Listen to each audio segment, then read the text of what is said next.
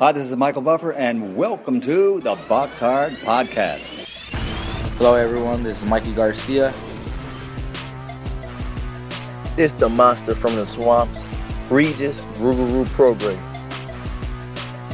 Hey, what's up? This is King Carlos Molina, former IBF world champ. This is Michael, the Bounty Hunter, 2012 Olympian and your people's champ. This is Charlie Edwards, flyweight champion of the world. This is Fast Eddie Chambers, and you're listening to the Box Hard Podcast with my main man, Joey Coastman.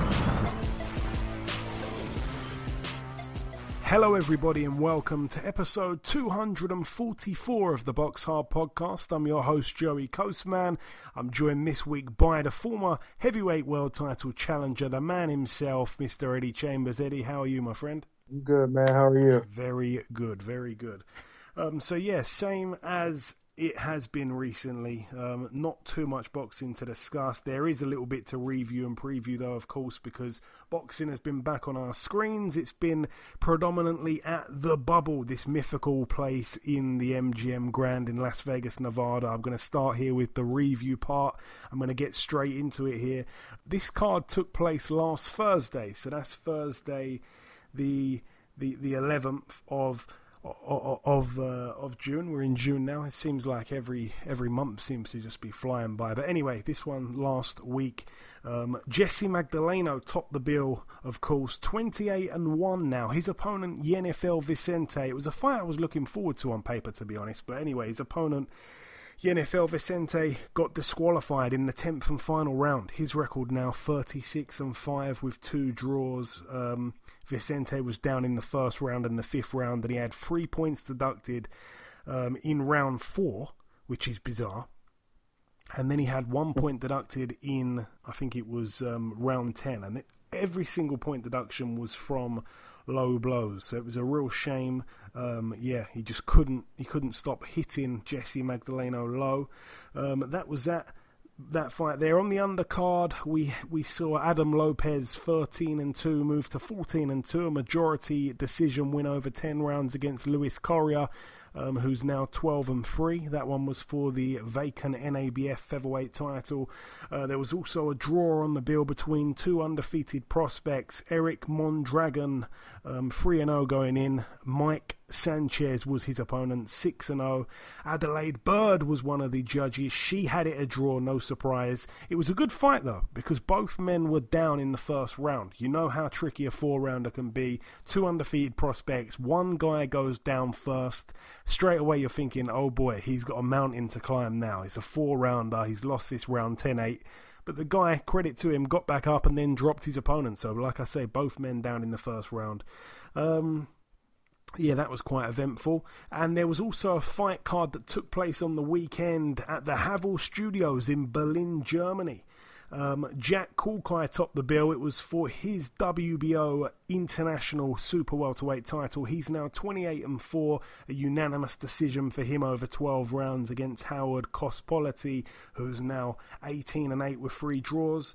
And of course, let's not miss the bill that took place, the heavyweight pay-per-view that took place at the Connery in Poland, topping the bill over here for the vacant Republic of Poland International Heavyweight title. Mariusz Wach, now 36-6, a unanimous decision for him over 10 rounds against the American veteran, I guess you can call him, Kevin Kingpin Johnson. Now 34 wins, 17 losses, and a draw.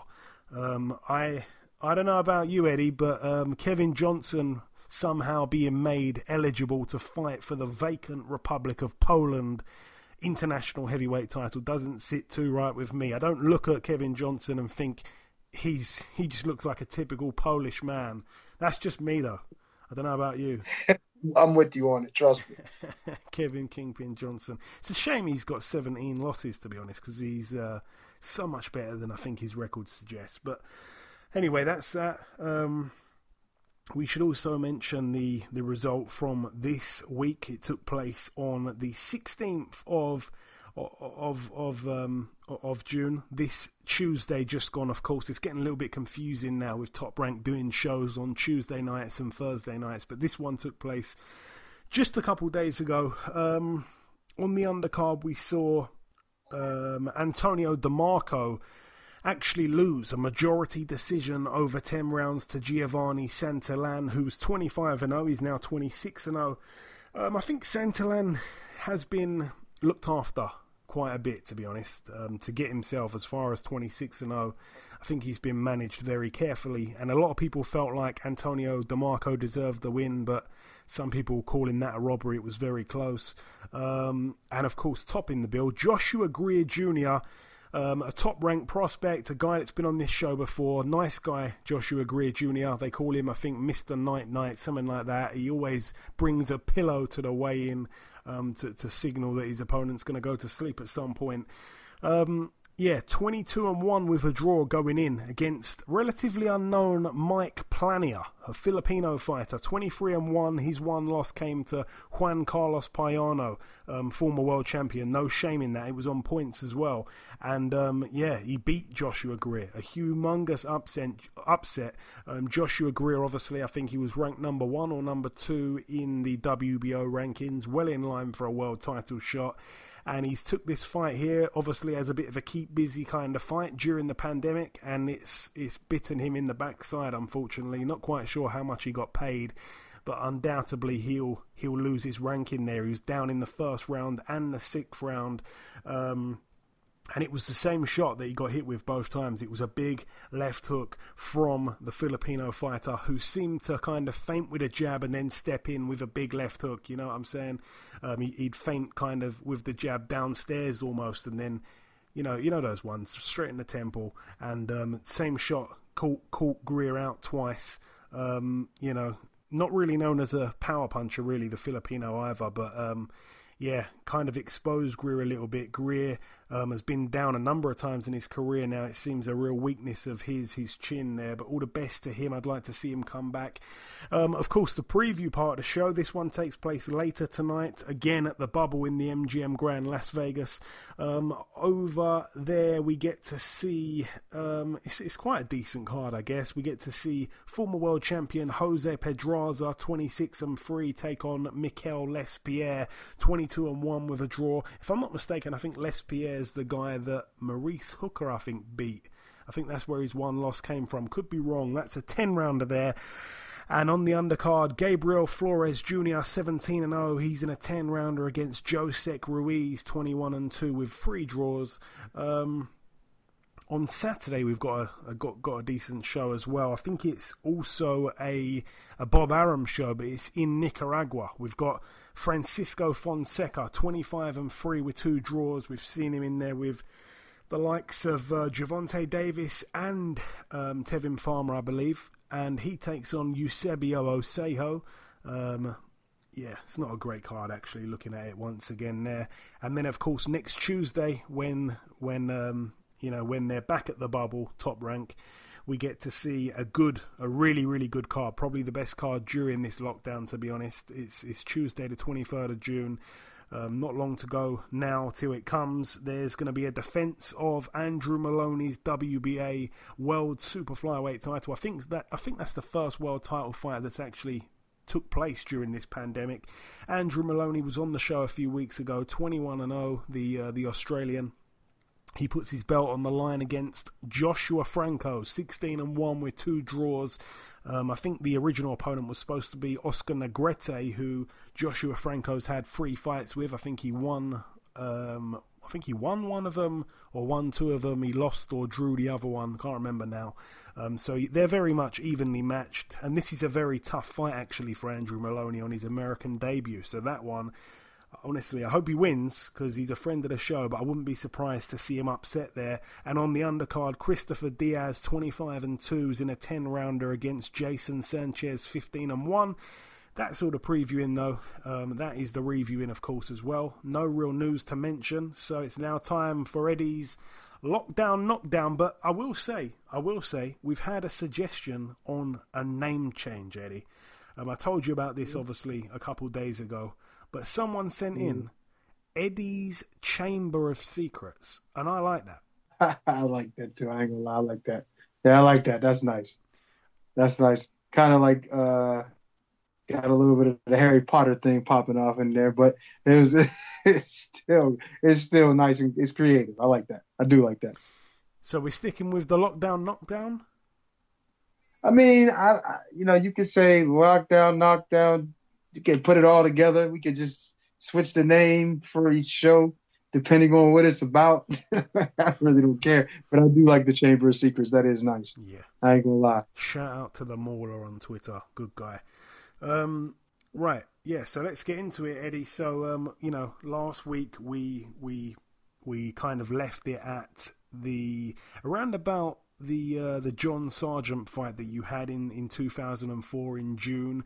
Once again we're going to try to keep this not too long before we bring in our sole guest on this week's show. It's going to be another in-depth interview, this time with Kermit Cintron. And it's a great interview, believe me, so stick around for that. But the story this week, yeah, we left it, like I say, last week, around this John Sargent fight. I know that there was, a time that you went down and sparred with Hasim Rahman at this kind of time. I think you sparred with him. I think you were called in for sparring on 2 occasions, quite close together, if I'm not mistaken.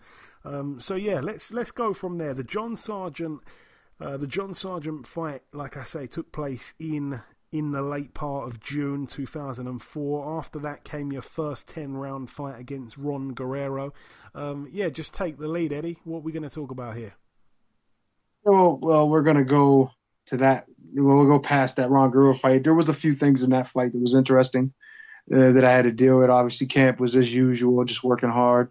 But it was my first 10-round fight, so it was a lot of, now, granted, I've had 8-round fights and, previous to that. So it was like, it's only 2 more rounds. But that kind of thing is like now you're in title contention. Now you're in the championship level thinking of fighting 10 rounds. You know what I mean? So when I got in there, it was business as usual. You know what I mean? I remember getting a little tired, you know what I mean, toward the 8th and 9th round, mainly thinking just because, it's a 10-round fight. You know what I mean? You get a little nervous. You get a little worried about, going that 10-round distance. Plus, it was a tough guy. Like he wasn't going anywhere. I wasn't going to get him out of there.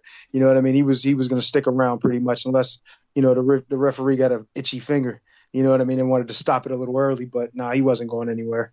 And it was interesting. It was a good learning experience, but not really much to talk about in that regard. And then I think I fought Melvin Foster next, if I'm not mistaken. I will just jump in and say that Ron Guerrero is still active right now. What? Yes, he is. He's coming off a win. He's currently the American Boxing Federation American West heavyweight champion. I've never heard of that belt before, but yeah, he's still going. He got a win back in March of this year against Lorenzo Smith.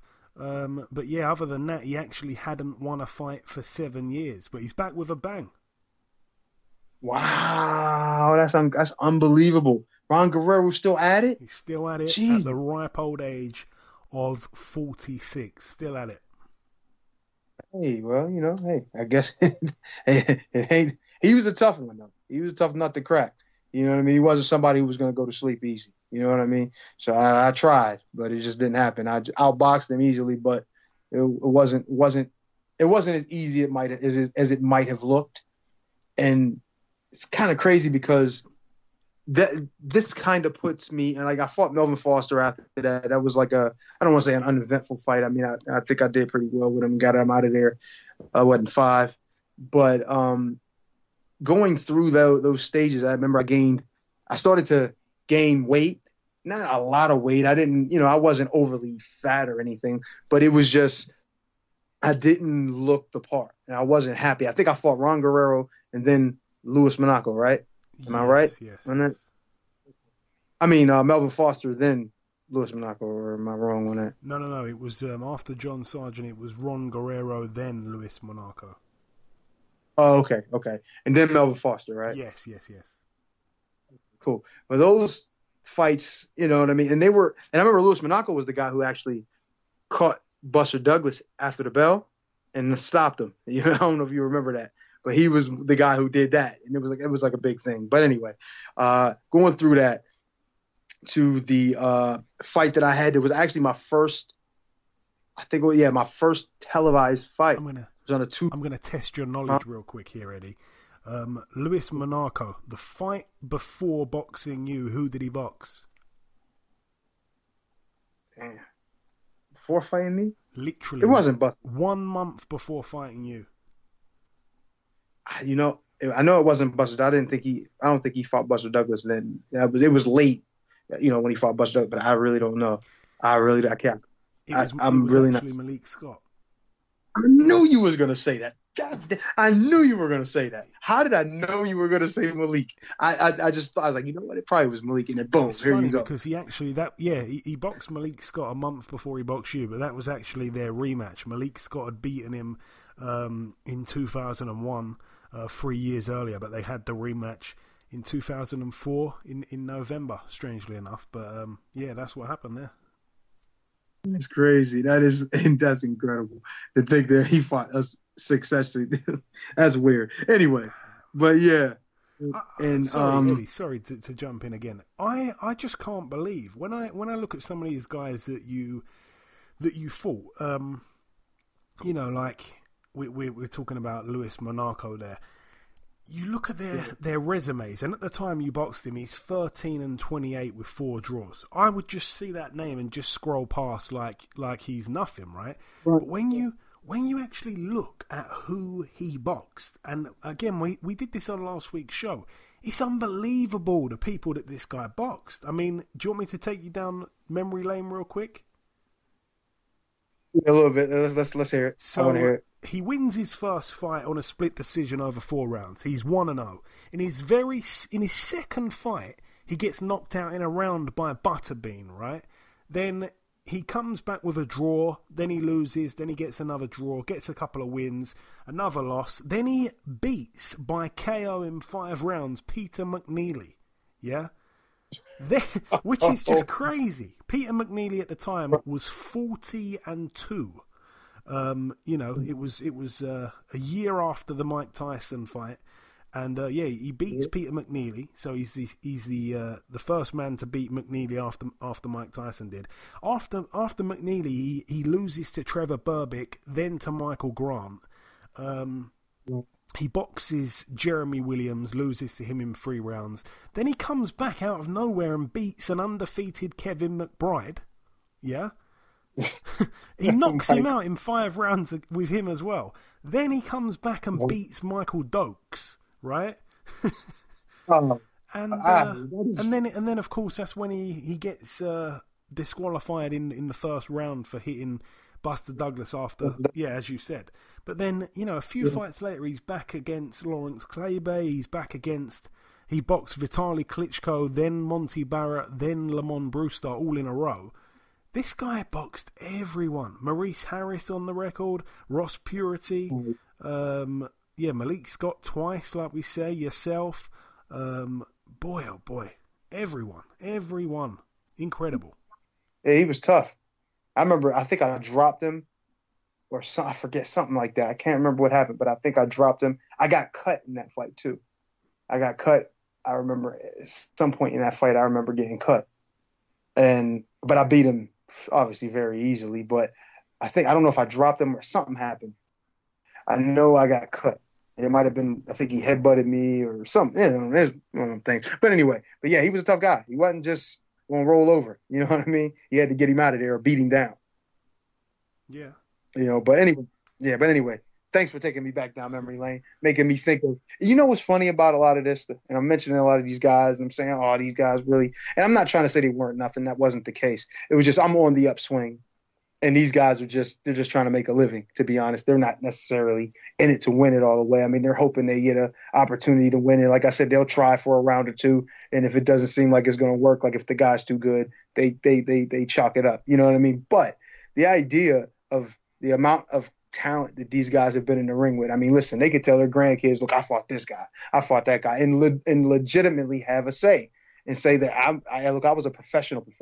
My record wasn't great, but but at the same time, I was in there with the best there was. And if I could have won any of those big fights at any point, maybe things are different. You know what I'm saying? Maybe somebody gets behind me and starts to give me a winning streak. Who knows? I may end up winning a real title. And that's the difference. You know what I mean? That's the difference between these guys and these situations they're in, and then guys like myself. Exactly. Who, trust me, I didn't come from a great place to say, oh, there's a lot of talent up there. Don't get me wrong. There was a good amount of talent around me. But for me to be the leading candidate of the talented dudes coming from my area, just nobody really would have expected that, especially being a heavyweight. You know what I mean? It's just not likely. But anyway. Again, I just want to jump in and say, we're speaking there about Ron Guerrero, and I mentioned along the way that Ron Guerrero beat... Who did I say? No, sorry, not Ron Guerrero. Luis Monaco. Oh, yeah, Luis Monaco. I'm getting a little bit confused. Obviously, I said that he beat Kevin McBride. So you beat Luis Monaco. He beats Kevin McBride. McBride beat Mike Tyson. Mike Tyson beat Larry Holmes. Larry Holmes beat Muhammad Ali. You're at the top of the tree there, man. Yo, I like how you did that. That's nice. That makes me feel really good about myself and my career. Thank you. Even though we know there's a lot of different things that came into play with that, but whatever. You know what I mean? I'm taking it. I'm taking it, Joey. I am taking it. Thank you. We got to get back to the story. It's going to be a quick one. We're not going to go too long. I apologize. And of course, no. It's not. No, you don't have to apologize. I'm thanking you for that. Listen, has been good, but it's not what I wanted it to be. But if I let you tell it, who knows? I may be in the hall. You know what I'm saying? Who knows? So I appreciate that, Joey. You know what I mean? But those few fights, I recently said I started to gain, like, I don't say gain weight, but at one point I had gotten my weight really nice and manageable around 209, and this was previous to these more recent times, or when I was fighting for the title and all that. So I had did it, and I was really what's the word I'm looking for? Disciplined in that aspect with my diet mainly. Obviously the training, you don't got to worry about that. I was training like a maniac with my dad there, but things get away from you, and you start to live life, even if you're training, even if you're working, even if you're focused. And when it started to happen, I noticed that my weight had started to come up a little bit, and I didn't look as I wanted to.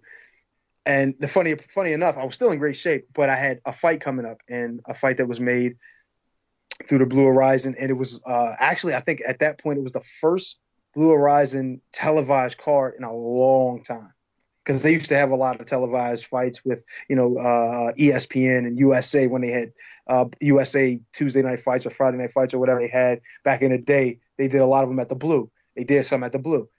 And ESPN decided to put this card together and put me on the undercard. I can't remember who the main event was. I know you probably know, Joe, if you look at the card. But I was fighting Ross Purity.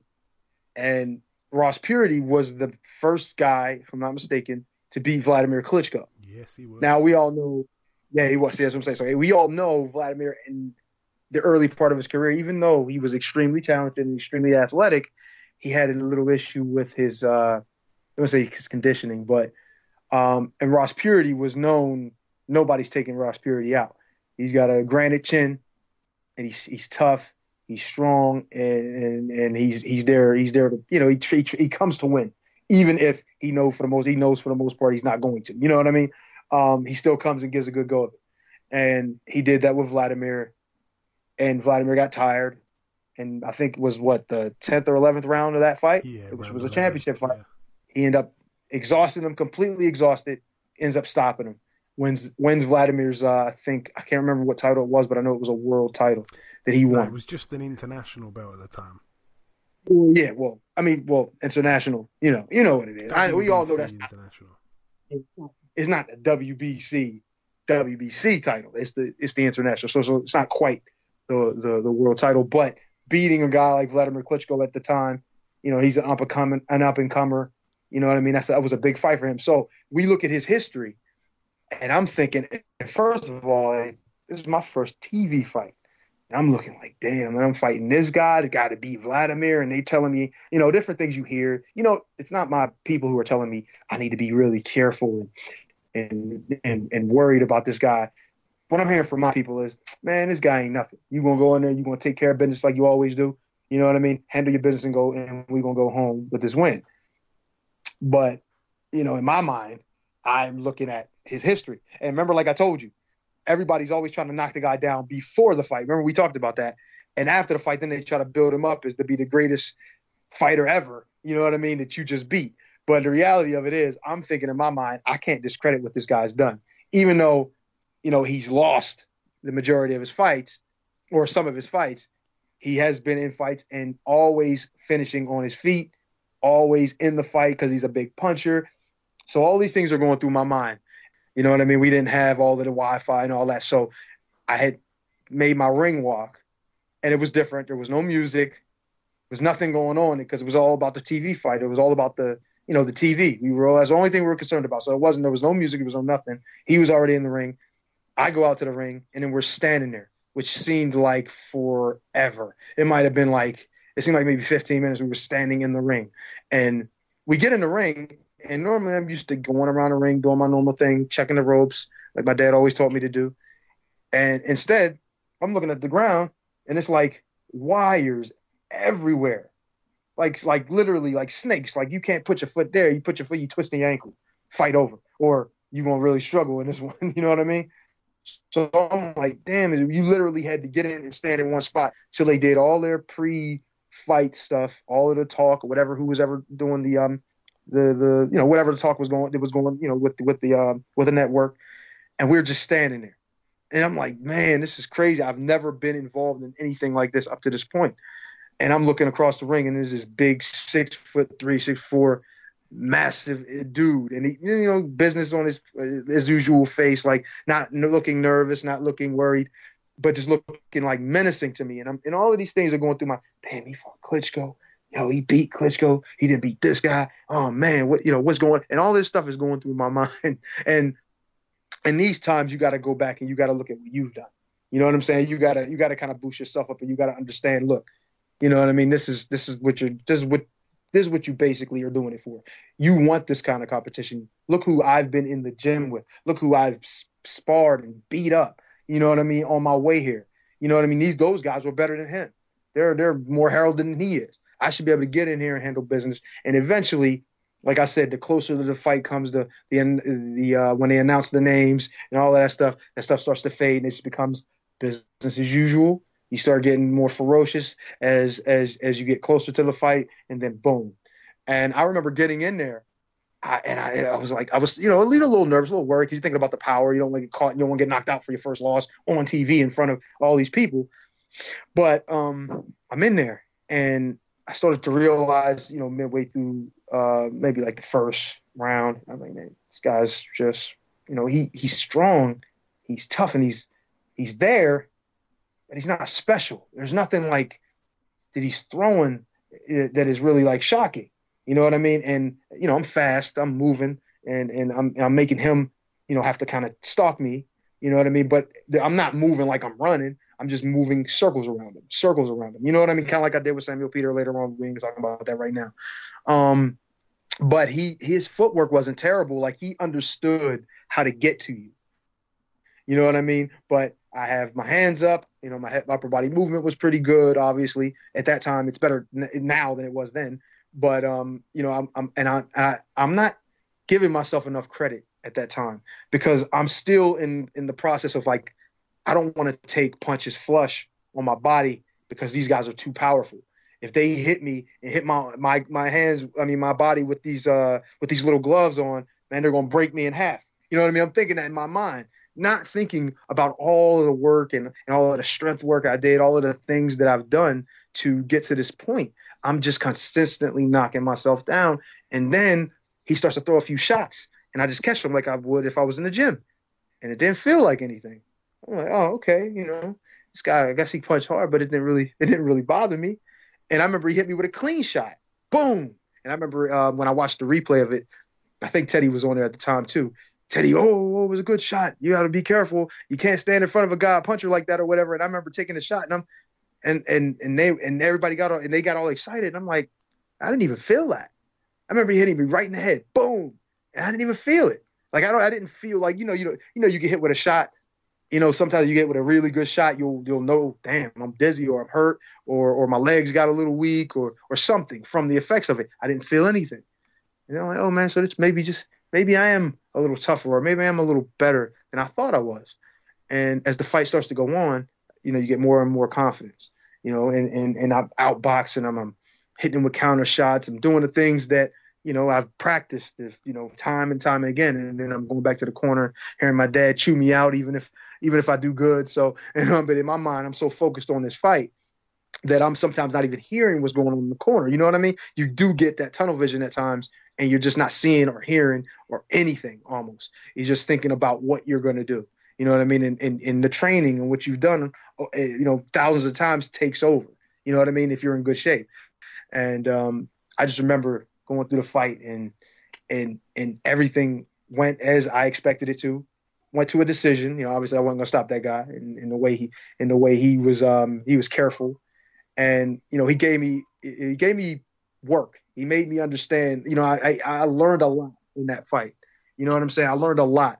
He helped me understand what it is to fight at that kind of a level. You know what I'm saying? And this, don't get me wrong, he wasn't elite. At that point, and he was kind of on a downswing, but he was still always there. You know what I mean? But he kind of said, this is the kind of thing you're going to run into when you fight big heavyweights and guys like this going forward. There's going to be guys that you can punch on all night long, and they're going to be able to take it and keep coming at you. And you just got to be able to use what you have skill-wise to, carry the night. And then not only that, after the fight was over, he gave me great reviews. He said, he said some great things about me and told me, like, you move really well, you do this, you're a championship level fighter. And we had talked about Vladimir a little bit at length afterwards at the Blue, and he was like, listen, you move great. You're an excellent fighter. You're probably, one of the better talented fighters I've fought. But if you ever get an opportunity, or not say opportunity, if you ever get put in position to have to fight Vladimir Klitschko, he said, delay it as long as you possibly can and avoid it if you can, unless you have no choice. Because it's like he was basically saying, I don't care how well you move, that guy is a monster. And I'm like, damn. And this is coming from the guy who beat him. You know what I mean? You would have thought he would have said something else, but he said that guy is as advertised, even 10 times over. Like he said, he is. He lost that fight, and I exhausted him. I did what I was supposed to do, but he said if I had to fight him again, I wouldn't fight him again. He said even if I beat him, I still wouldn't fight him again. And I said, damn. Then he told me about some of the politics that went on along with, because he had got that title from him, and he had I think he had defended it or something at one point, or he did something with it. I can't remember, and they ended up stripping him.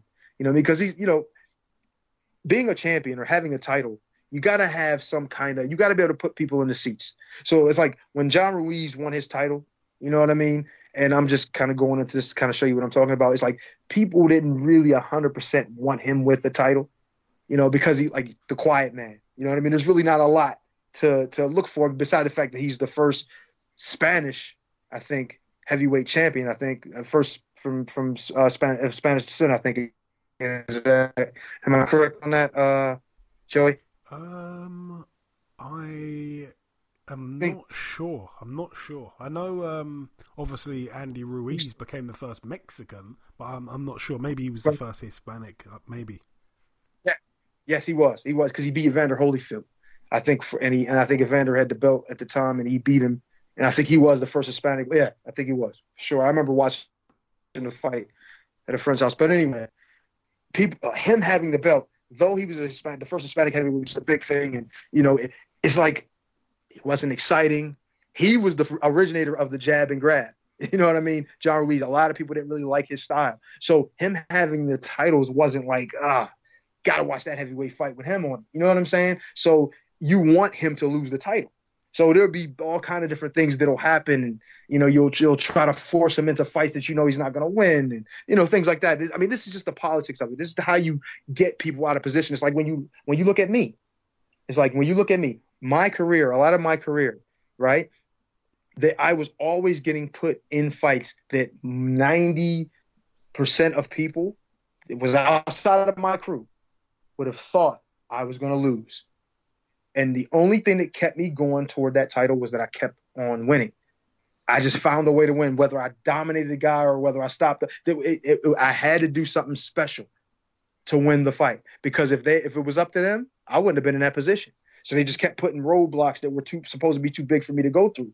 You know what I mean? And he kind of explained how that happens and how that works a little bit. Now, we didn't have a whole lot of time to talk, but he kind of let me know some things. And then going from there, I had a different understanding of boxing than, you know, what I had before him. Now, granted, Monty Barrett and different guys who I've talked to and had relationships with kind of give you a little bit here and there. But when you actually talk to a guy who's been on the real bad side of it, you know, he'll let you know. And it's like, oh, I see. So this is what I got to expect, you know, going forward with boxing. Or at least I hope I don't. That kind of thing, you know what I mean? But anyway, it was a great opportunity. But I'm going to go through this pretty quick. After that fight, I had to watch the replay of it. And when I watched the replay, I remember before I said I gained a little weight. A little, you know, my weight wasn't, well, I didn't say gained a little weight. It was a little bit, wasn't nothing major, but my body didn't look the way I liked it. And then I looked at this fight. Now, this is a televised fight. You know what I mean? Nationally televised. So I'm looking and I see it and I was just disgusted. I was so disgusted. I was so disgusted with how I looked that I fought on Tuesday. I was running on Thursday. I was on the track running on Thursday. I begged my dad. I begged him. And you know, they don't have to beg him to do anything workout-wise. But I begged him to go to the gym. No, we ain't going to the gym. You are taking this rest of this week off. And that's one of the first times I ever heard him say anything like that. And this, of all times, I'm like, are you kidding me? I want to work out and you won't let me work out. He's like, no, you're not working out until Monday, Eddie. And that's it. And I'm sitting there like, man, I got to do something. So I'm going out, I'm running. And after the fight, I think maybe a month or so after, we had got a call to go help Hasim Rahman, and this kind of goes into a situation where a couple of years before, I think, or a year or so before, I had the opportunity to go spar Hasim Rahman in Bally's for his fight with John Ruiz, and it was kind of all tied to the Monty Barrett camp situation, and because they had the same managers, so they kind of had, you know, we'll have Eddie come down and spar with him because, you know, he was good work for Monty. So, you know, I went and worked with Rock, and I'm going to be honest, first time I met him wasn't the greatest time. He was not the best person to be around at that time. Whatever was going on with his team and personal things, he just wasn't a good person at the time. He had a crazy attitude. Like when I walked up to him, this is Hasim Rahman, former undisputed heavyweight champion of the world. I'm like, yo, I want to go up and talk to this guy. I want to shake his hand. Boom, I put my hand out to shake his hand. He basically gave me the dead hand and was like, yeah, what's up, man? And just walked past me. I'm like, damn, I guess he just expected to knock me out. But then I had an attitude. So I go in there and we spar. And I felt like I did well, really well. And then I'm also finding out through that scenario that they have us doing 5-minute rounds. I'm like, hold up. And I'm fresh off a fight. You know what I mean? I'm like, damn. So I'm fine with it because, like I said, I'm fresh off a fight. I'm good. I'm in good shape. But I mean, they had us doing 5-minute rounds. We didn't have a proper bell or a 3-minute, you know, clock sitting right there at ringside. So Steve, my brother, who was taping, and we were taping this sparring, who started taping it, was like, yo, man, they want 5-minute rounds. I didn't really know what their aim was with that. I don't think it was anything, you know, any malice intent or anything like that with me. Like they were trying to get him to hurt me or get me tired. I think it was more for him and what he was going to be, you know, facing, and, you know, just, I don't know, just for conditioning aspects for him. But it just didn't work out. So I think I sparred him one time. I did really well with him. And I remember him, you know, having comments the first time, like, man, because I was switching southpaw, I was doing all this different stuff that I normally do. And he was like, man, you know, what did this do? Switching southpaw? You got a runner down here, man. I ain't fighting Roy Jones. I'm fighting John Ruiz. Why y'all bring him down here? And he was upset with them and his managers because they brought a fighter like me up there, which in every sense of the word, he is 100% right. I was not the guy to bring up there to fight, to spar, because my style is nothing but frustration for a guy like him, or for any fighter, to be quite honest. And it's like, why are you doing that when and then he fought that Saturday, and this was Tuesday or Monday or Tuesday. And I'm like, so I mean, the more you think about it, the more he was correct, even though he was being a bit of a jerk about it at the time. I understand why. You understand? So fast forward to us after the Ross Pearity fight, and we get the call because of that particular camp and how they were so pleased with, obviously, how well I did with him, but angry at the same time because he ended up losing the fight with John. And he's getting ready now to fight Monty Barrett, which is one of my old friends and guys I've been in the camp with. But they call me and they say, hey, look, I need you for this camp. Could you come out? So they talk to my people and, of course, me. And I'm going to Vegas from Philly. And everybody knows how much I love flying. So, I don't want to go, but I got to do it. Plus, I remember how nice of a guy. So this time, obviously, they didn't still have the same manager at this time, I'm guessing. I don't, I'm not 100% certain, but I'm sure they did. Okay. I don't think they did. He might have been. I think he might have been managing himself by then, because at this point, Rahman, was a little, it was a little different at this now. I think I can't remember when he fought Lennox. I think that was after, but all of these things, him, I don't even remember. No, he fought Lennox before that. What am I saying? But anyway, he's just in a different place now. Mm-hmm. You know what I mean? He's gotten himself back together, and he's about to fight Monty Barrett. So they called me out, and I don't think he had the same managers though. And I talked to him when we landed in Vegas.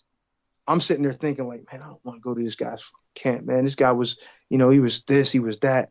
And, he wasn't what I expected. He's a champion, former champion, blah, blah, blah. And he had this attitude.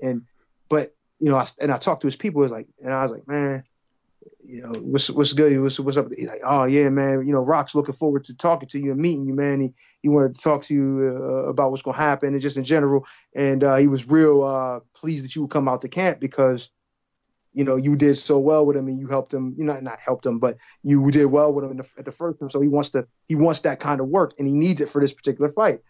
So I'm sitting there like, well, I'm not expecting him to be that way, but whatever. And I end up meeting him and hanging out with him. And I'm like, man, this is one of the coolest dudes ever. What happened? Like, what happened in the other camp? What was wrong with him? I wanted that. And I even talked to him about it. I was like, yo, what was wrong? He's like, yeah, man, it's just, I was having managerial problems. So that obviously tells you that he probably obviously didn't have the same manager at the time because he was in Vegas. And at that time he was up in, I think they were, they were in New York somewhere. But he was like, yeah, I was just going through a lot with the management team, personal stuff going on in my life. And it just, I wasn't really properly prepared for this fight, and I knew it. And he said, you just you just put it on the center of the screen, basically, for me to see that I wasn't, because you just did everything you wanted in there. And I'm supposed to be getting prepared for a fight that Saturday against a world championship level guy. I should be better prepared. I wasn't, and that's why I ended up losing. And he even mentioned, he said I wasn't right for that fight. And he said my mental was just out of place too. So, but he said this time I'm good, and the sparring is going to be a whole lot different. But of course, in my mind, I had other ideas. But I will say that we had some good sessions, like really good sessions. Like him as a person, and I'm gonna tell you, this dude was calling people about me, talking about because he was so supportive of what my skills is just like the way I could fight. He was like, yo, man, forget. And at this time, these guys were, named guys. Like, he said, man, forget Calvin Brock, man, Samuel Peter, who this dude right here beats them all easily with one hand tied behind his back. I'm like, damn, he on the phone with like big people, like dudes that his people. And I'm sitting there like, man, I don't know what to say to that. You know what I mean? I don't want to sit there and act like, you know what I mean? But he was saying all these things.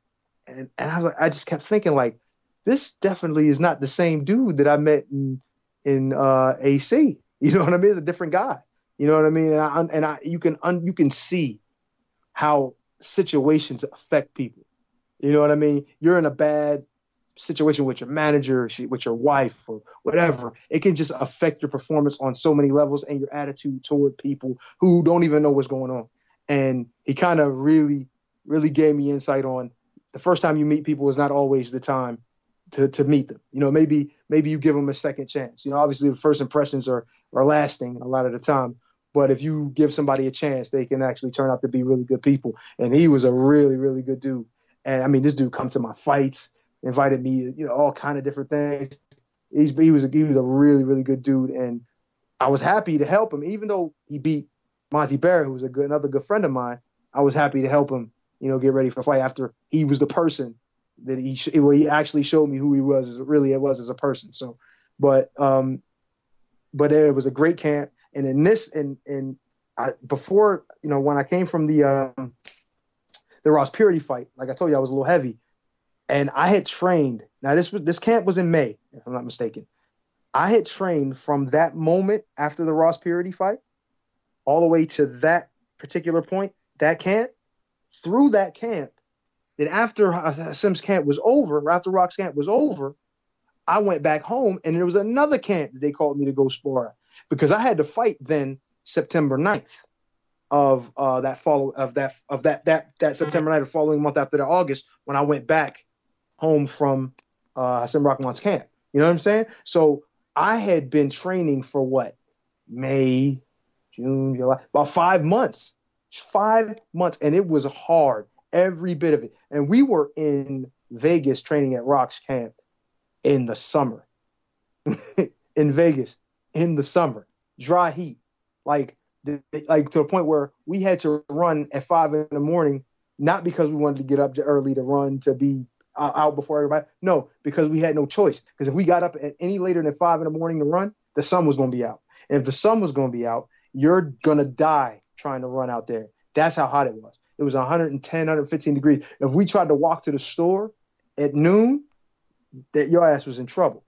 You know what I mean? So, I believe me, my manager's son, who was a good friend of mine at the time, we walked to the store. He almost didn't make it. Almost passed out on the sidewalk. So, you know, those types of things. And I trained all through that time just because I saw myself after that Ross Purity fight. But, you know, things like that happen. And, you know, I shouldn't have made that the reason for me training so hard.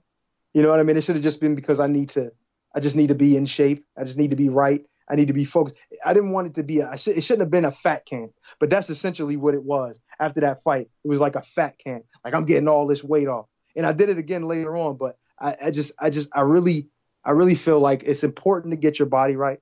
But I really needed to really focus on just the diet aspect of it more so than the training. And I'm not going to go into the next fight yet. I'm going to wait till, I guess we're going to have to wait till the next episode, but I'm going to tell you what happened in that particular fight that came up. And I'm going to tell you why it happened and why the training I did, even though it was good and it was, you know, it was for a good cause, probably wasn't the best idea. Okay. Cliffhanger ending there from Eddie. So that is episode 3 of the Lockdown Knockdown / Eddie's Chamber of Secrets, whatever you want to call it. Again, we're still open for suggestions. So there you have it. We've gone through a couple stories there, obviously mentioning the Ron Guerrero fight, the first 10-rounder that Eddie had at the time. We talked there briefly about Louis Monaco and his Monaco, I should say, and his crazy record. Ross Purity, when Eddie beat the guy that beat Vladimir Klitschko, a young undefeated Vladimir Klitschko, I think was 24-0 with 21 KOs at the time of that fight. And then, of course, we mentioned there the 2 training camps with Hasim Rahman, the former heavyweight world champion, the initial one where he wasn't the nicest guy, and Eddie probably sparred even better, even meaner because of that. And when he come back the next time, when they called you back the next time, totally different guy, very welcoming, and probably quite humbled as well. So there we have it. That is the episode 3, like I say, from Eddie for the story time thing. And yeah, just before we wrap up all the talking, the final thing to do is to welcome our sole guest on this week's podcast. Ladies and gentlemen, please welcome the former IBF welterweight world champion. It is, of course, Mr. Kermit Cintron. Kermit, welcome to the show, my man. Thank you, man. How's everything with you, man? All good, my friend. Obviously, crazy times for us all, but all good for me. How about yourself? Not too bad, man. Just home, doing some home projects. Wifey has me working, man. So Kermit, I wanna start with with your early life here, and obviously discuss the boxing part after that. What happened before I guess boxing kind of came and saved you in some respect? I feel like it's important to inform our listeners, especially our UK listeners, of your backstory, which is very, very tragic. Actually, you were born obviously in Puerto Rico, of course. Do you have good memories? Happy memories of your time back home when you were a kid? Oh, absolutely. I mean, well, my family and I, we were close. We still are. Tragedy happens. It's part of life, but definitely good memories. I remember just parents taking me to the beach all the time, going to the small side road restaurants and grab something to eat. Family gatherings as birthdays and stuff like that. So I had good memories. From what I remember, as a kid, I lost my mom when I was 8 years old, and my dad. By the time my dad passed away, I was already in the United States. At that time, I was 12 years old. But yeah, I had some good memories. My family. Actually, my father's side of the family, we are still close. We still keep in touch and all that. Yeah, that's good to hear. Like I say, my question was going to be how young were you when your mother got ill? You answer there that you were 8 when your mother passed away, which obviously was due to cancer. Now that's when your father sent you to the States. Correct me if I'm wrong. So you was in Pennsylvania when your father sent you there, right?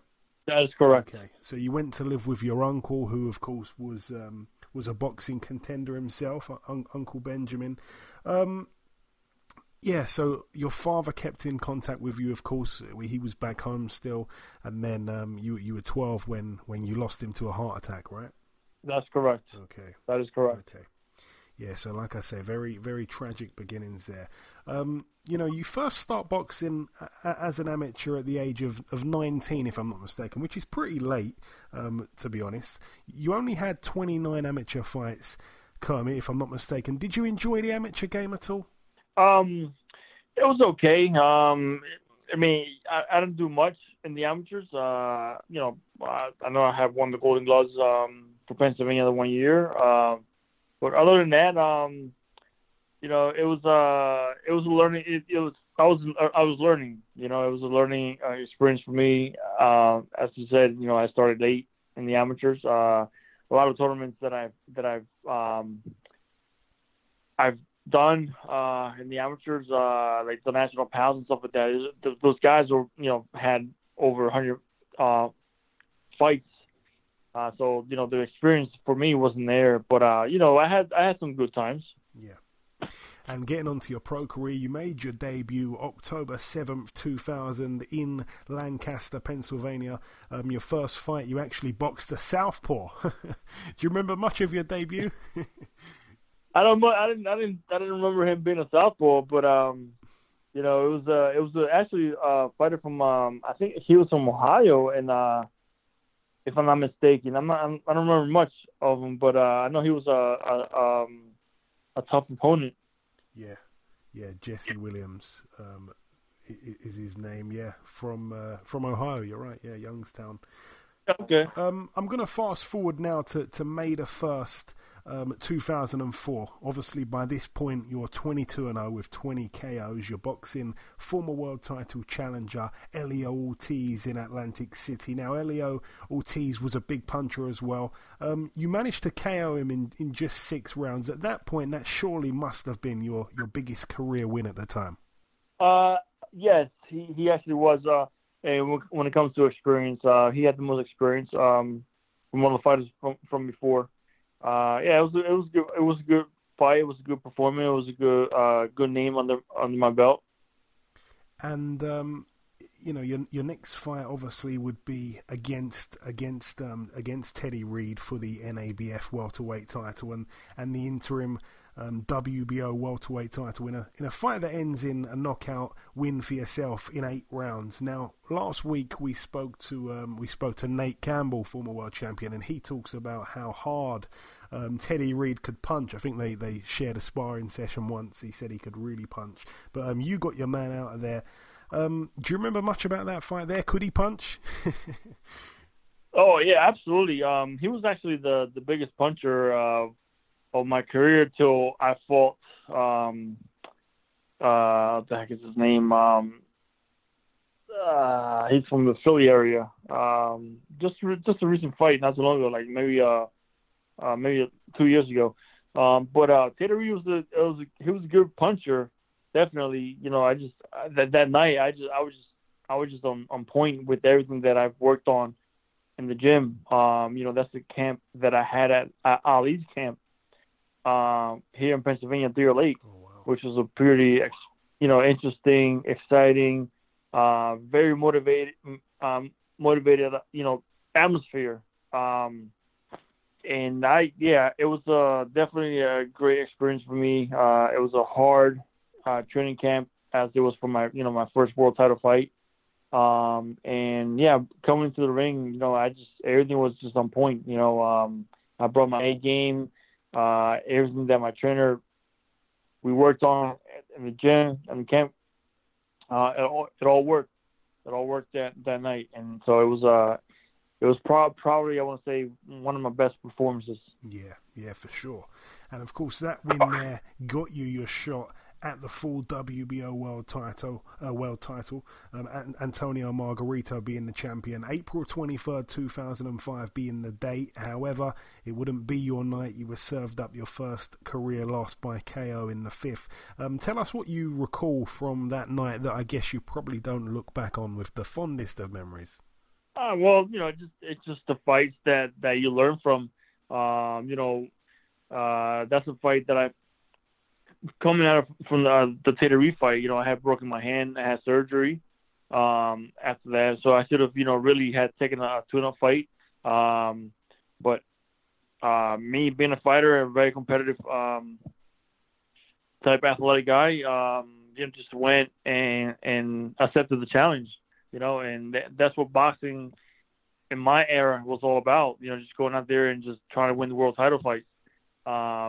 It's not like today where, you know, you make your pro debut and you're already expecting to be making $1 million in your first pro debut fight. You know, and that's just ridiculous. But you know, my era, it was a great, enjoyable moment because, again, we fought to become world champions.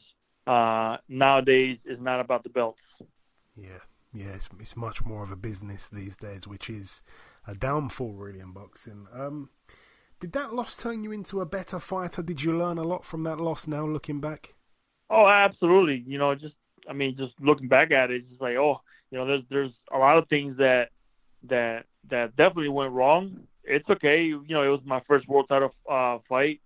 You know, Margarito had the better experience. He had you know, he has fought bigger fights before I did. But as a young prospect fighter, I mean, you're gonna go through those fights, you know, and that's how you get tested. You know, if you have it or you don't.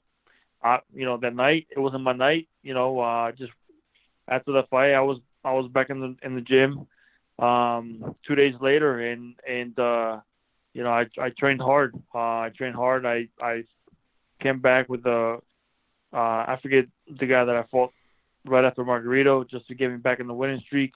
I felt good. You know, it was just I was heartbroken, of course, because, you know, I wanted to win the world title that night. As a fighter, you know, that's a dream come true for a lot of fighters that come and do the boxing. You know, it's one of the reasons why we do boxing. You know, we take that, you know, that moment to shine. And again, it wasn't my night to shine, and it's definitely a night that I was very heartbroken.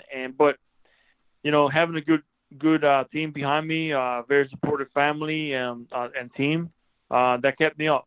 Yeah, because you mentioned there you came back against Francisco Parra, but you were actually out of the ring for almost a year and a half following that defeat. I was going to ask, what kept you out the ring for that period of time there? Oh, I had, I still, my hand was not properly healed. And as time went on, contract with my promoter at that time was Main Events. They had dropped me, so it was tough for me to get fights on top of that. Yeah, so like I said, when you returned, you bounced back with that win over Francisco Parra. 5 months later, after that, you're back against David Estrada in Palm Beach, Florida. Now, Estrada had that record at the time of 18-2. His 2 losses came to Ishe Smith and Shane Mosley via points decisions that he'd lost. However, you stop him in 10 rounds and made a bit of a statement that night, to be completely honest. That win would obviously get you another shot at a world title, this time for the vacant IBF welterweight world title against Mark Suarez. October 28th, 2006, a night I'm guessing you'll never forget for the rest of your life, Kermit. Oh, well, it was a great night.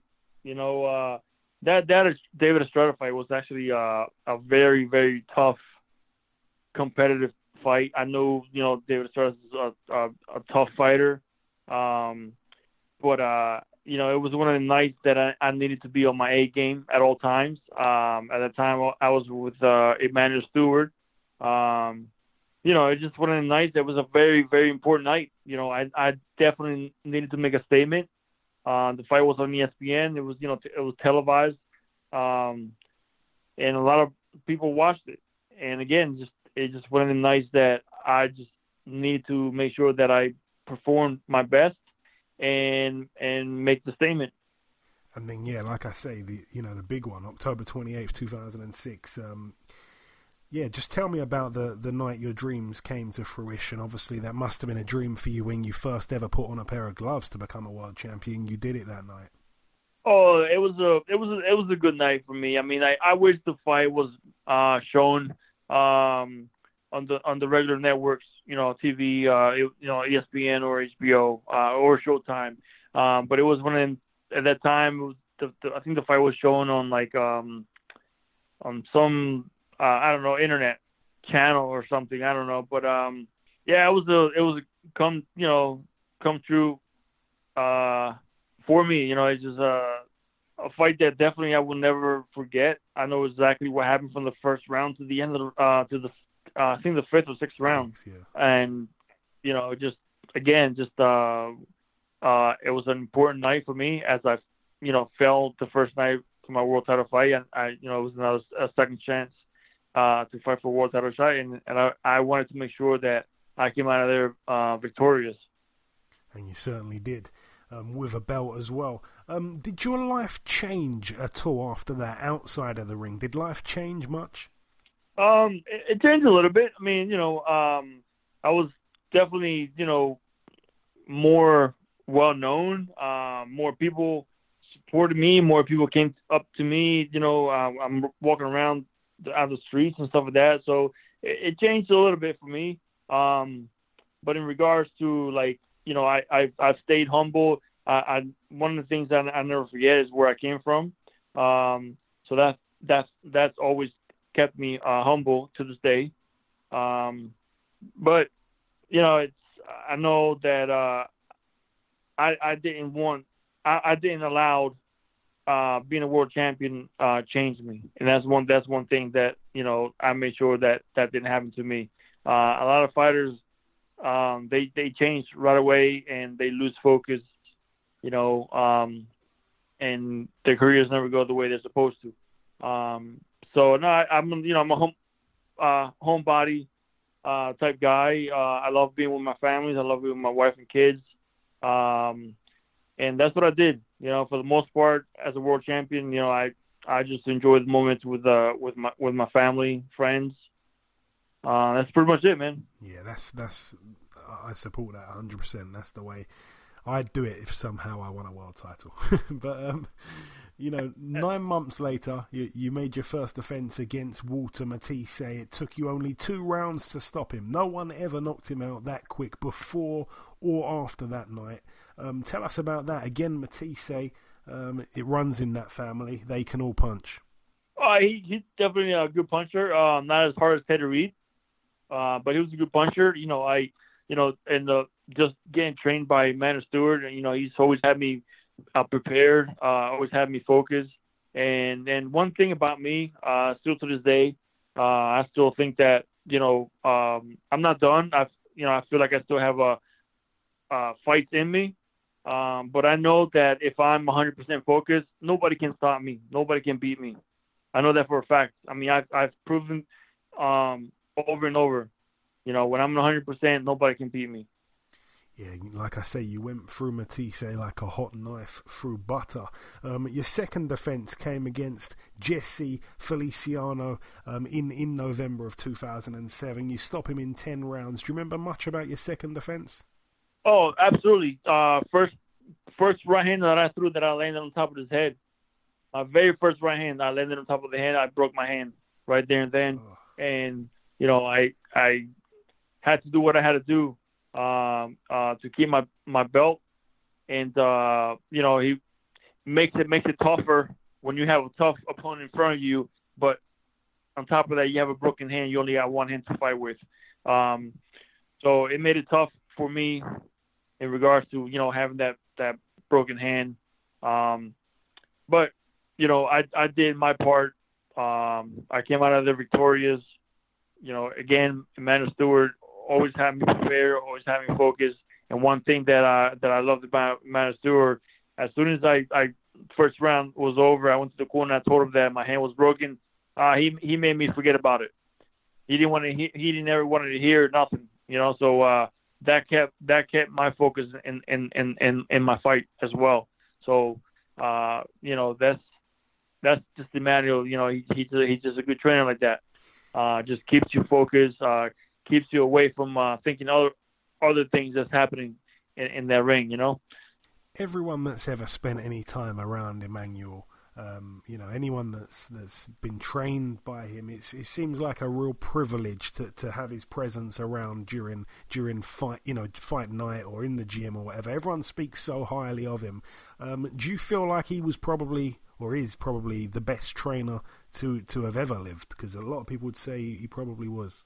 Oh, absolutely. I mean, I know by far. I've met a lot of trainers, and I've seen a lot of trainers train fighters, and no one is like Emmanuel Stewart. There was days where I could never understand it. Where there was days that I was in the gym training my butt off. There was days where I was in the gym with him, and I was in the sparring, and he had scheduled a sparring for 10 rounds, and he would stop it at 2 rounds. Knowing that I'm getting ready for a big fight, he would stop it at 2 rounds. Oh, that's it, no more. You're looking too sharp. That's enough.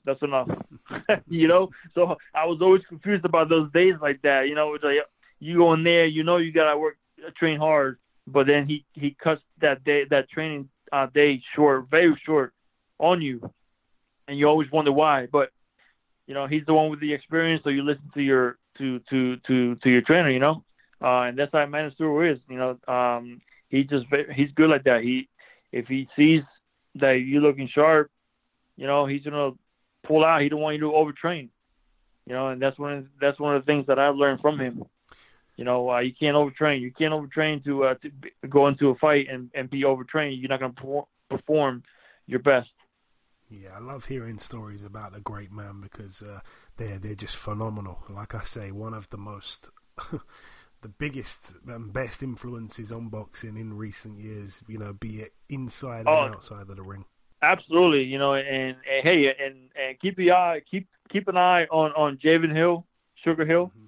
who's his nephew, and also Jonathan Banks. Those 2 guys, man, they're going to be great trainers, just like Emmanuel Stewart was, and they were both under Emmanuel Stewart. They both learned the game. And Javen Hill, he actually trained my fight. He worked my corner at the David Estrada because Manny Stewart he was with Latimer Klitschko in Spain, so he couldn't make it. Okay. Just in time for my fight. So Javen Hill, his nephew, worked my corner, and you know he's just another Manny Stewart. You know, I was comfortable just because you know we've worked together before. But yeah, keep an eye on that on Javen Hill.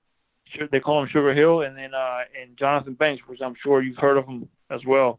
Those two guys been under Manny Stewart, and it seems like they're heading the right direction as trainers. Yeah, Sugar Hill obviously now working with Tyson Fury led him to that victory over. Yeah, absolutely, I mean, absolutely.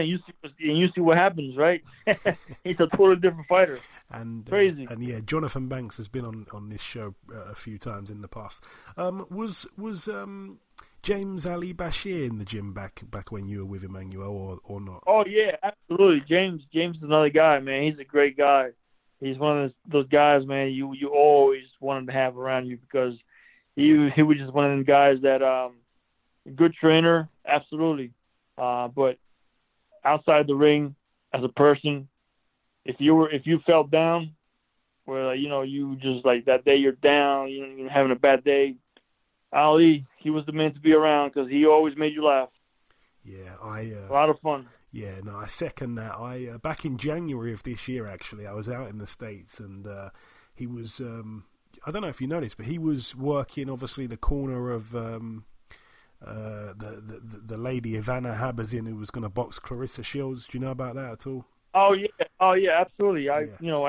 During the incident that happened, a few days later, I did reach out to Bashir, and he was okay. Yeah. He was upset.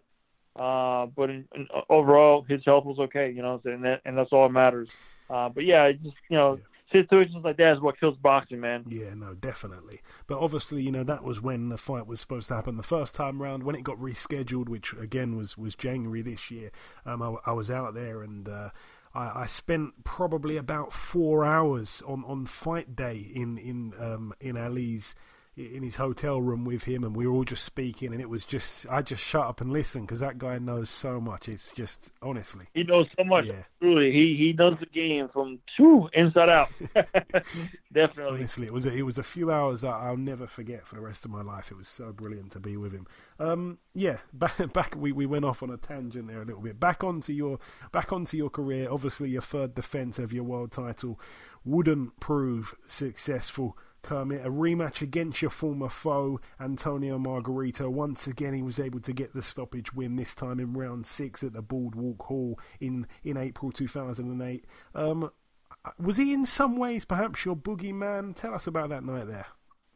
He could have been the boogeyman for me in my career. I don't know. But it was that night that I got away from my game plan. The game plan that Emmanuel Stewart had for me. I went and did my own thing, and I paid for it. I got caught, and that was on me. There was no one to blame but myself. I was very prepared for that fight. I went in there, my mind thinking I was going to knock him out, and that's what I went for. I went for the knockout instead of just using my jab, sticking to the outside, with full work. Like Emmanuel Stewart wanted me to. And again, it was a fight that was on me. I can't blame my trainers. He had the proper plan for me. I just didn't follow it. And again, I guess you can call him the boogeyman, I don't know, but it's a shame because 2 times I fought him before he got caught with those loaded gloves, And I know for a fact the second time when I fought him, there's a quote out there that came out of my mouth that I said in an interview that there was something in his gloves because I've never felt anything like it. It's out there. There's a quote out there that I say exactly those words. And here, a couple years later went by, and he gets caught with whatever he had in his gloves. Wow. So that was before he got busted. That's incredible. That is incredible. Yeah, horrible. You bounced back 7 months later with a unanimous decision points win over former world champion and extremely tough Lovemore Ndu in Nashville, Tennessee, before then moving up in weight and boxing Sergio Martinez for the interim WBC junior middleweight world title. The fight ends in a majority draw over 12 rounds, very controversial.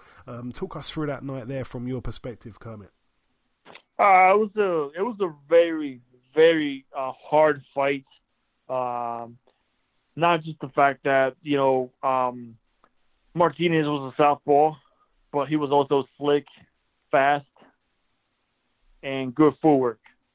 So that made everything just was tough on my part. But I felt that I did enough to win the fight. I'm okay with the draw, but I felt like I did enough to win the fight. I know that at one point he had dropped me. It's not one of those rounds where like I was hurt. I was more arguing with the ref as I was kneeling and listening to his count. I personally thought it was a headbutt. That's how hard he hit me.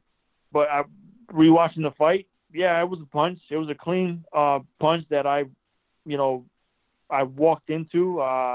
It was more a punch that than when he was throwing the punch. I was slipping to the same side that he was throwing the punch, and I walked right into it. And when you don't see that punch, yes, it's a punch that's gonna hurt. But again, I was not dazed. I was not hurt. I knew where I was. A lot of people say that I didn't stand up in time, but clearly I was. It was a good fight, good experience for both of us. After my fight, he ended up becoming one of the best fighters, in our era.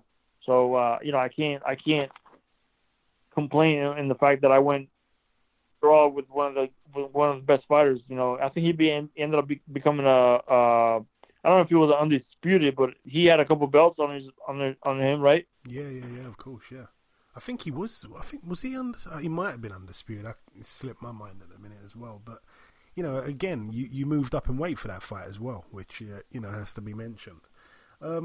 After that, 3 months later, only 3 months later, you're back in with another big puncher, the 15-0 undefeated Alfredo Angulo. At the time, you were able to outpoint him though over 12 rounds.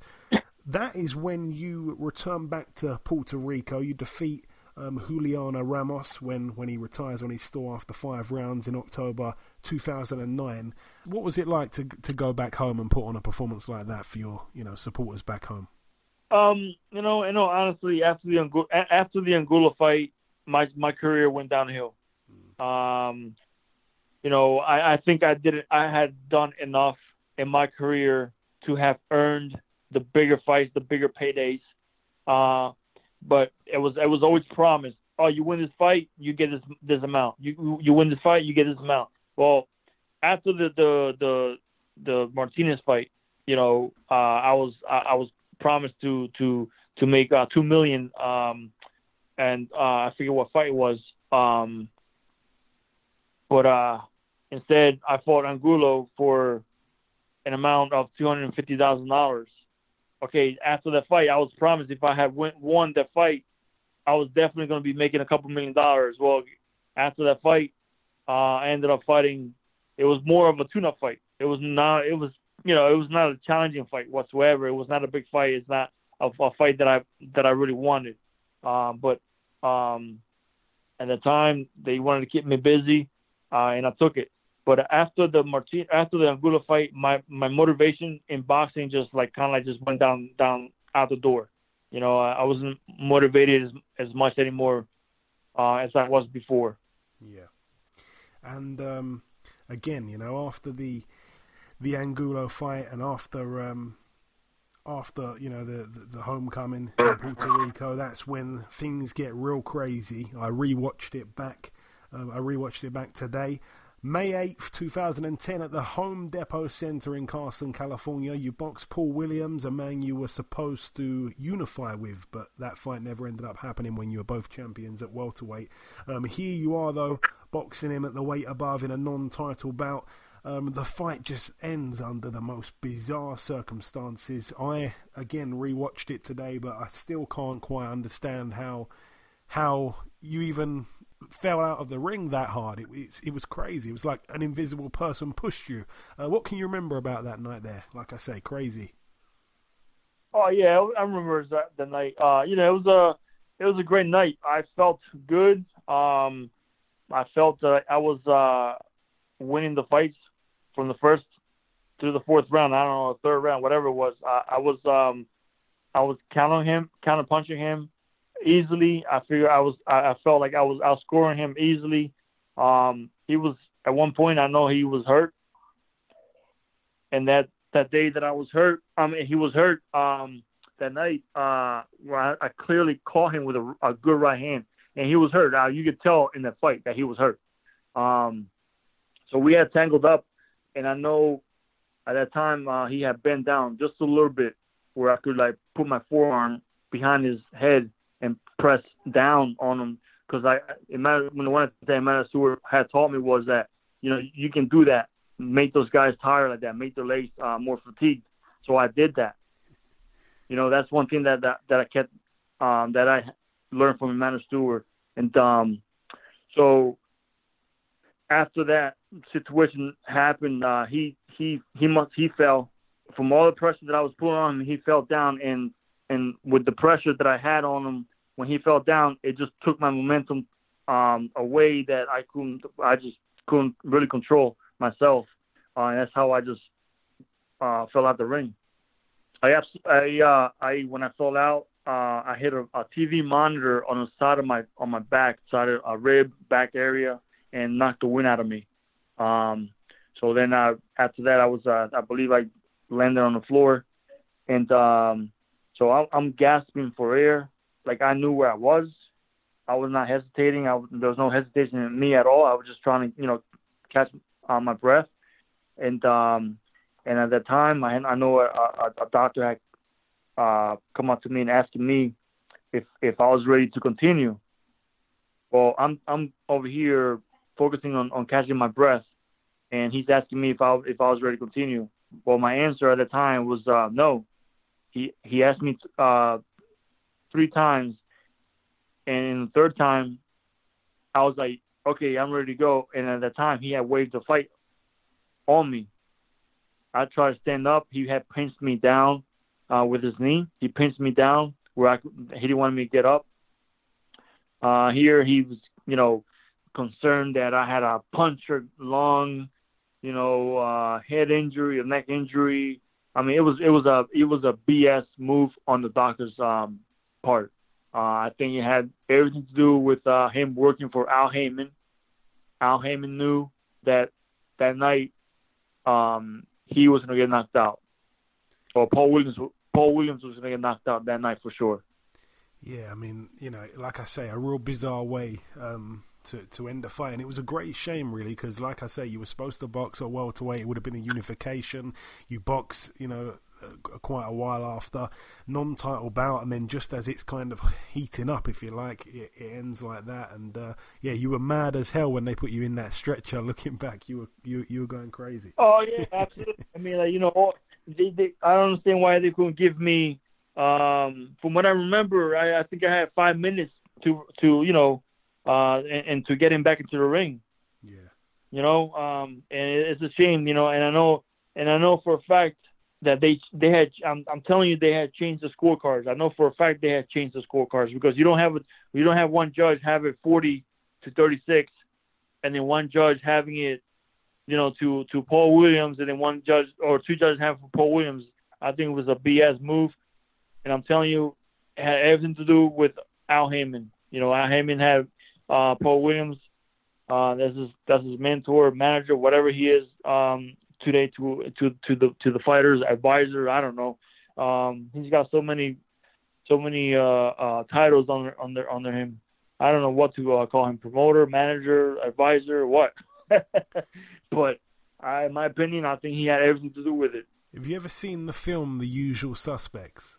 No, I have not.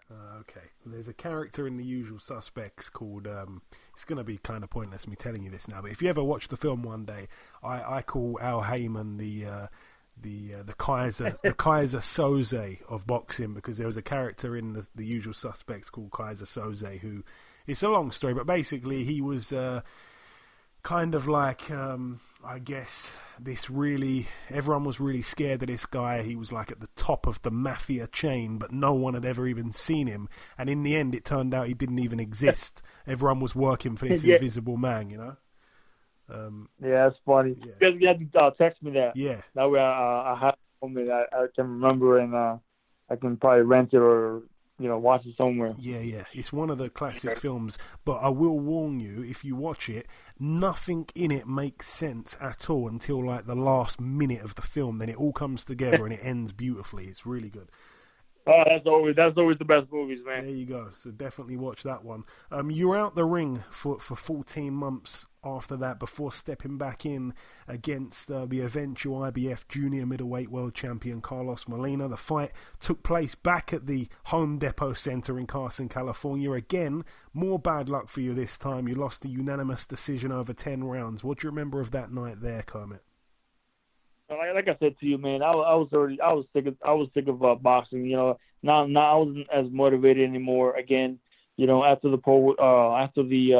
Anguilla fight, my motivation for boxing was gone.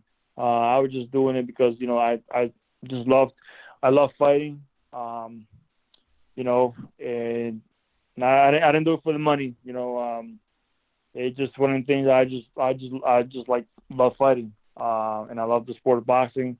But when it comes to my career, I just the motivation just wasn't there anymore. Molina, he was a sparring partner of mine when I was getting ready for, I think it was for Margarito. I know that if I was there 100%, I could have easily knocked him out. Okay, that's a statement because he's still going now. He actually boxed on the weekend, believe it or not, in Mexico. Yeah. Oh yeah. Yeah. So just 4 weeks after that, you're back in the ring in Missouri against Antoine Smith. You beat him unanimously over 10, and then 3 months later is when you box arguably the biggest and best boxer in the sport today, Canelo Alvarez. Obviously, a young kid at the time. The fight takes place in Mexico for the WBC junior middleweight world title. However, on this occasion, you're stopped in 5 rounds. What was it like to fight someone like Canelo? Even though, back then he wasn't as good as what he is today, it's still a phenomenal fighter back then. In all honest, I fought better at positions. Again, I fought bigger punchers. Teddy Reed was a bigger puncher than he was at that time. And then again, he was only a kid. I think he was like 20, 21 years old when I fought him. Sergio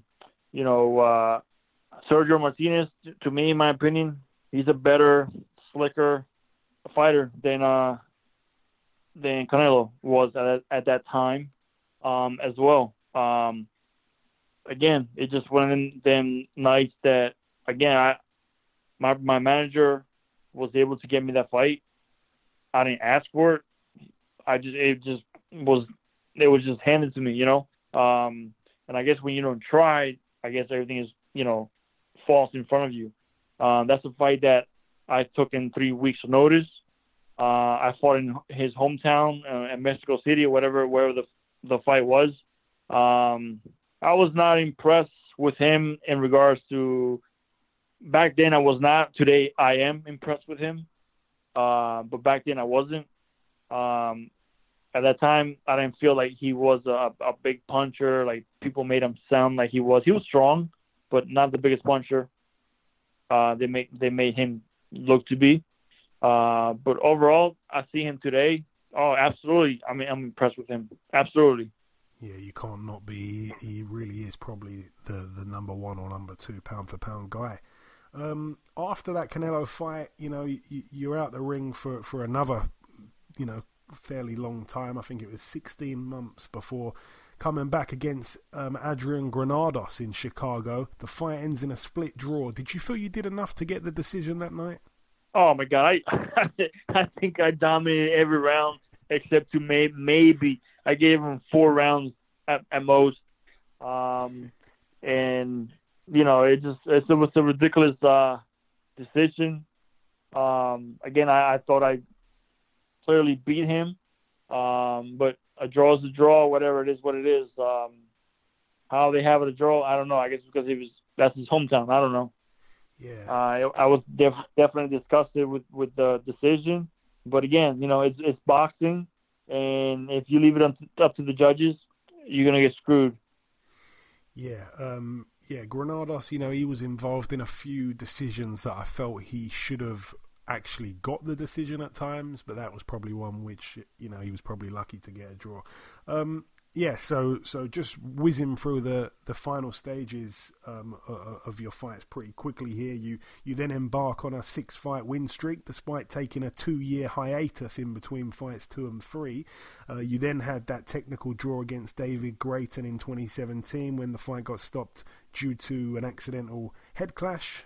You were in the ring just 3 months later against Tyrone Brunson. That's the guy you were, I think, thinking about when we talked about big punchers. Oh. To this day, he's probably the biggest puncher. Yeah, because that was a very strong. Sorry, go on. He was strong, and he definitely was powerful. Definitely could punch. Absolutely. It's a shame that his career didn't go further than what it has, because he's a fighter that definitely could have been in trouble, as he was with me. He was definitely in trouble in every round, and he just puncher's luck, you know, I guess is what you want to call it. Yeah, because you had him down twice in the 4th, and then he had you down, I think, 3 times in the 5th. Is that right? That's correct. Yeah, definitely twice. And the 3rd knockdown was more of a push than anything else. And of course, you know, the ref is looking out for your health. Yeah. So he definitely stopped the fight prematurely, in my opinion. But I got to give it to Tyrone Brunson. He definitely came to win.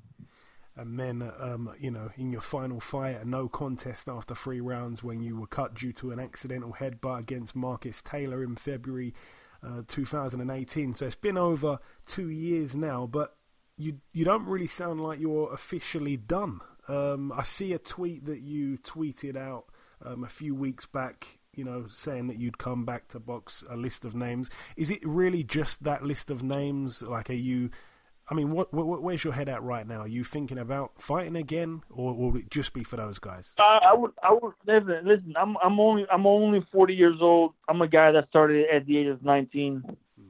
I don't have my body's not beaten down like have other fighters have. I feel great. I feel like I'm 25 years old. I know that if I'm 100%, I know I can get back on top, get back in the rankings. I just need a fight that will get me back in the rankings, and definitely would definitely could make more noise in the boxing world. But right now I'm also in discussions with in transitioning to MMA. There's been offers out there for me. Bellator has offered me a few fights. It just, you know, it's a shame because I was supposed to fight in March and all this happened. So that everything got screwed with making my MMA debut. But I definitely will come back to boxing if I can just get a guy that's top 15. Even I don't care if it's number 15, number 14, number 13, doesn't matter. Just a guy that's ranked, get me back in the rankings, and I can definitely make more noise. And I just need some motivation. That's all. Just need a little bit of motivation to get back in there, and I can definitely make some more noise in boxing. And coming down to the final few questions, Kermit, I like to ask this. I like to ask, who has been the biggest puncher you've ever faced? You kind of answered it already. It's out of Brunson and gosh, forgot his name for a Teddy second. Reed. There we go. Yeah, Teddy Reed. One of those guys? Definitely Tyrone Brunson. Definitely. Okay. And who would you say is the best opponent you've faced? I think you're going to probably say Sergio Martinez. Sergio Martinez, 100%. And during like your, I guess, best stages of your career, when you were motivated, when you were on form, when you were a reigning world champion, was there anyone that you wish you'd have had the opportunity to fight, but it never quite happened? Miguel Cotto. Miguel Cotto was a fight that should have happened. It's a fight that should have happened. I mean, there was no excuses for any other promoters that had us not to make that fight. And so far, again, I usually ask this question to guys that have, retired. It's been a few years. They're definitely not going to fight again, but you're still a little bit on the fence at the minute. Have you got any regrets? Any regrets? If you could go back in time and change something, have you got any regrets? I think that I should have went and I regret not taking the Paul Williams fight. In the beginning, there was talk to fight for the world title. He had the WBO and I had the IBF. But there was two offers for me. One was the Paul Williams fight, and for the two world title fights, we'll fight for the two belts, his belt and my belt, or have fought and rematch with Margarito. Well, of course, me being big-headed in regards to being a very, very competitive athlete, I went with the guy that I lost to. But I think I should have went with the Paul Williams fight. I know I had no doubts that I would have knocked that guy out, and my career would have went maybe a different route. Who knows? Good question here that I'm going to kind of put you on the spot for a little bit. We like to ask this one to everyone that we speak to from overseas, Kermit. Who comes to mind when I ask, who's your favourite fighter from the UK? People like to hear this one. Oh, man, from the UK? Man, there's a few fighters, man. Kawasaki was... not Kawasaki. Jesus. Yeah, Kawasaki. He's from the UK? Yeah. Well, Kawasaki was one of them. Me personally like Ricky Hatton. I just loved his ring entrance. He's a good character. I just love his personality. There's a lot of good fighters, man, from the UK. A lot of good fighters. But one guy that I don't have the respect to that I wish I would have fought was Amir Khan. I still want to hit. I just want to punch him in the mouth, man. He doesn't shut up. No, I'm a fan of Amir. I like Amir, but that's a dangerous fight, man. You punch too hard for Amir. That's a good fight. He just doesn't know when to stop, man. Just fight. I'm the type of guy that I don't talk. I just go in there and just accept whatever fight is in front of me and I fight. He's a guy that I just can't stand his interviews, man. That's all. As a fighter, I respect him. He goes in there and he does his thing. But outside of the ring, doing interviews, man, I can't, man. I love to fight him, definitely. I think I called him out a couple of times, but I've never heard anything. Okay. And I want to ask you this as well, Kermit. Obviously, like I say, it's been a couple of years. You've been inactive. What's kept you busy during this time? What's got you out of bed? Man, with this pandemic situation that's happening, I got my kids, man. I got to take care of my kids. Right now, they're all in athletics, very, very, athletic kids. My oldest daughter, Savannah, she just graduated from high school.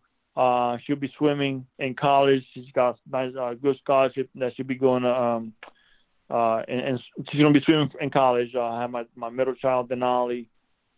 She's a great volleyball player, and my son Clemente, which I named him after Roberto Clemente. and he was born to play baseball. That kid he's just unbelievable. Very, very athletic. Just reminds me of me as a kid. Very good pitcher, good hitter, good outfielder. Any position you put him in, he'll play that position. But my kids is what gets me up every morning, man. Just go out there with them and do whatever I need to do to take care of my kids.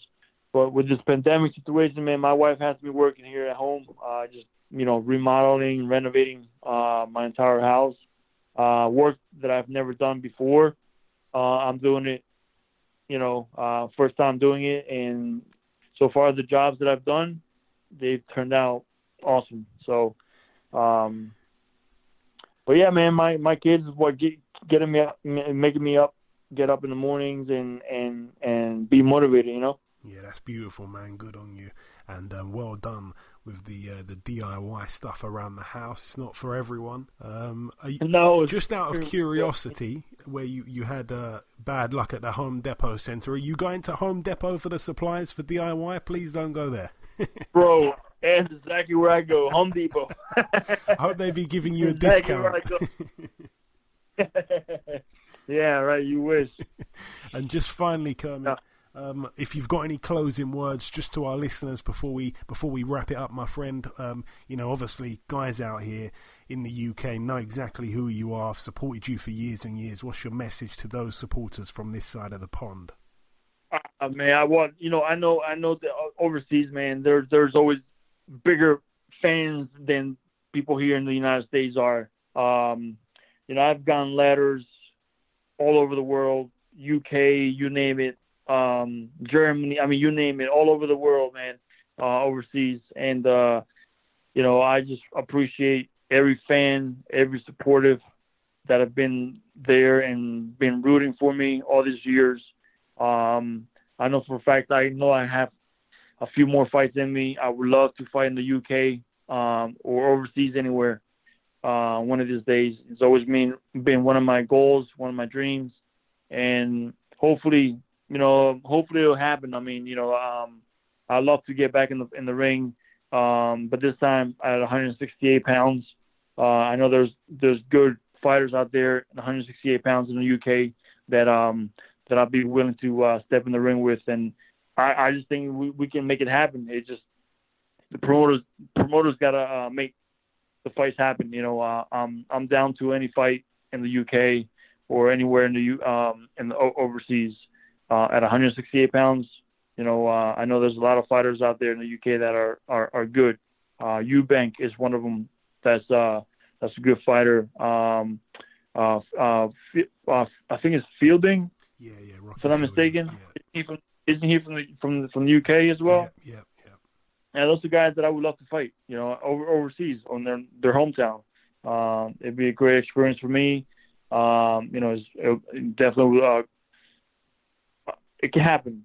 It's just up to the promoters to make things happen for me, Yeah. Like I said, if you ever come out here to the UK, you'll be received very well by the British public. They appreciate a good fighter. But listen, Kermit, it's been an absolute pleasure discussing your career this week. Thank you so much for your time, and I hope we can speak again real soon. Absolutely, Joey. Thanks so much, man, for reaching out and getting me back on the air, man. Appreciate that. And again, the fans out there in the UK, man, shout out to you guys. You guys are the best when it comes to fans. That's for sure. Okay, and this wraps up episode 244 of the Box Hard Podcast. I've been your host, Joey Coastman. The former heavyweight world title challenger, Eddie Chambers, has been with me for the duration of the show. A massive thank you to our sole guest on this week's podcast, the former IBF welterweight world champion, Kermit Cintron. There has been a break of news. We spoke about it earlier on in the show. In the preview part, we discussed the fight card that's taking place later tonight, Jose Pedraza against Mikel Lespierre. Well, I think it was Lespierre's trainer that's tested positive for COVID-19, so that fight has completely fell through. Instead, the Gabriel Flores and Josek Ruiz fight has been elevated to the main event, so that's big news there. That's a real shame. That was set to be a good fight. Frank Warren today has announced that he is coming back with 3 British title fights. The first one's going to take place on the 10th of July. It's a Friday. It's taking place inside the BT Sports studio. The first fight is going to be Brad Foster defending his British title against James Beach. And the second British title fight and the third, we're still waiting on dates for that, but it's going to be Anthony Kakachi against Leon Woodstock. That'll be a good fight. And then Lerone Richards against Umar Sadiq. So good fights to look forward to there. It's going to be good to see Frank Warren back on July 10th. Like I say, it's a Friday evening. Yeah, that's about everything really. This has been podcast number 13 during this 13-week lockdown period so far. So 13 weeks of lockdown, 13 podcast episodes, and you've heard 13 different world champions' voices on this podcast since then. Thank you all for listening. Once again, making this podcast what it is. Enjoy your weekends, people. Stay safe, and we welcome you all back again next week.